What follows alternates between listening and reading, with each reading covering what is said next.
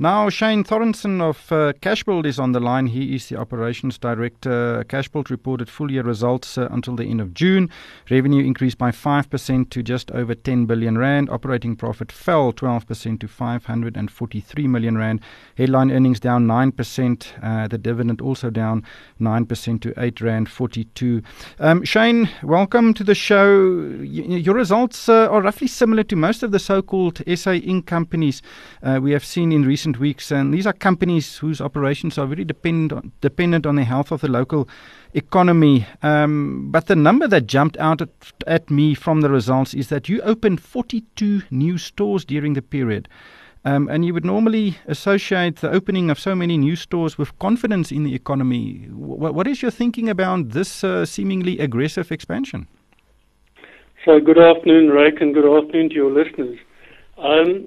Maybe just some correction in terms of that number, Rick. There were 25 new stores that were added, and that's 11 Cashbuild stores and then 14 P&L stores. But of the 14 P&L stores, 6 of them were new stores and 8 stores were the business acquired down in the Eastern Cape, Buffalo Timber.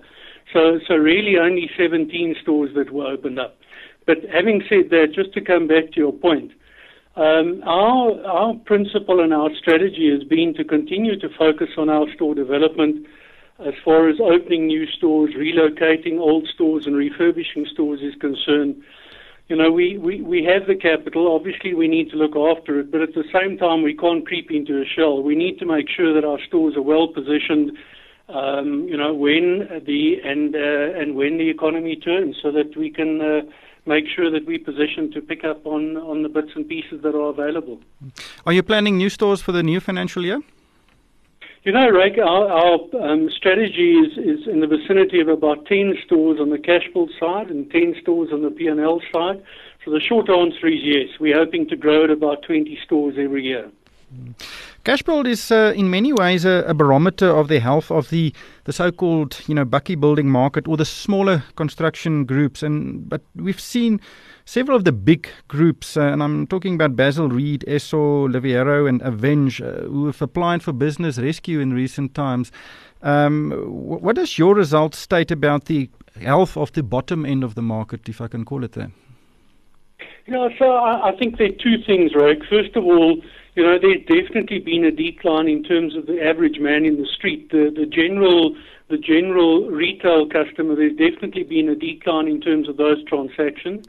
Having said that, though, our average basket is still improving by about 5% odd, and that on the back of 2% pricing inflation. So there is still some spend in the market from a specifically probably refurbishment perspective.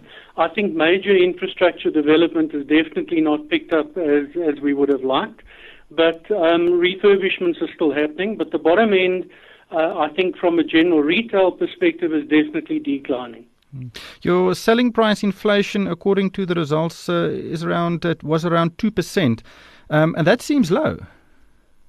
It is low, right? But I think 25% or thereabouts of our business is one product, which effectively is cement. And I think over the last couple of years, there's been a deflation in that part of the business. We've managed to see inflation of around 1.6% over the last 12 months from a cement perspective. So that certainly helps to keep the selling price inflation down. And then on some of the other structural products, there's also been deflation in terms of pricing around 1% or so. So the overall, obviously, as you mentioned, comes out at 2%.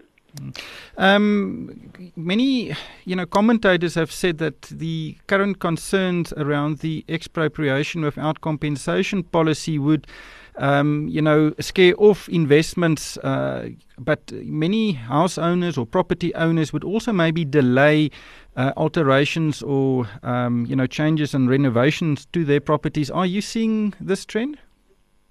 Yeah, look, I think generally, as I said, in terms of major infrastructure, certainly from a new build perspective, that we're definitely not seeing volumes coming into the market.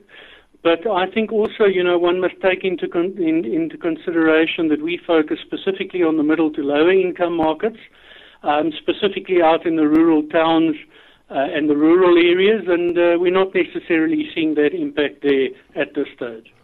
Then just lastly, in your results, you also state that the second half of the year performed slightly worse than the first half. Is this a trend you're worried about, and do you foresee to continue?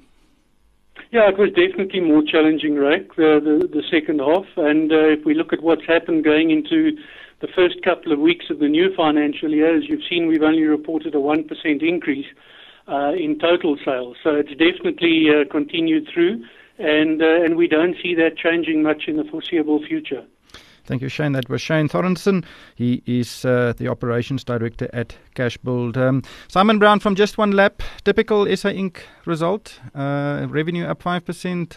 Headline earnings down around 10%. Absolutely, but a true quality company. And as soon as things start to improve on the ground and consumers pick up some confidence and get some spending power, they're going to be well positioned. The comment, you don't go into your shell when times are tough. You continue, refurbishing, repositioning, etc. These are tough times, and these are perfectly good results considering the environment that they're operating in. And one day, good times are back, and the company will be rocking again. Yeah, it may be a good stock to watch if we do see an economic turnaround. Well, unfortunately, that is all we have time for today. Simon, thank you for coming in. Always a pleasure. It's Simon Brown from Just One Lap. And that's it from the MoneyWeb team. Thanks for tuning in.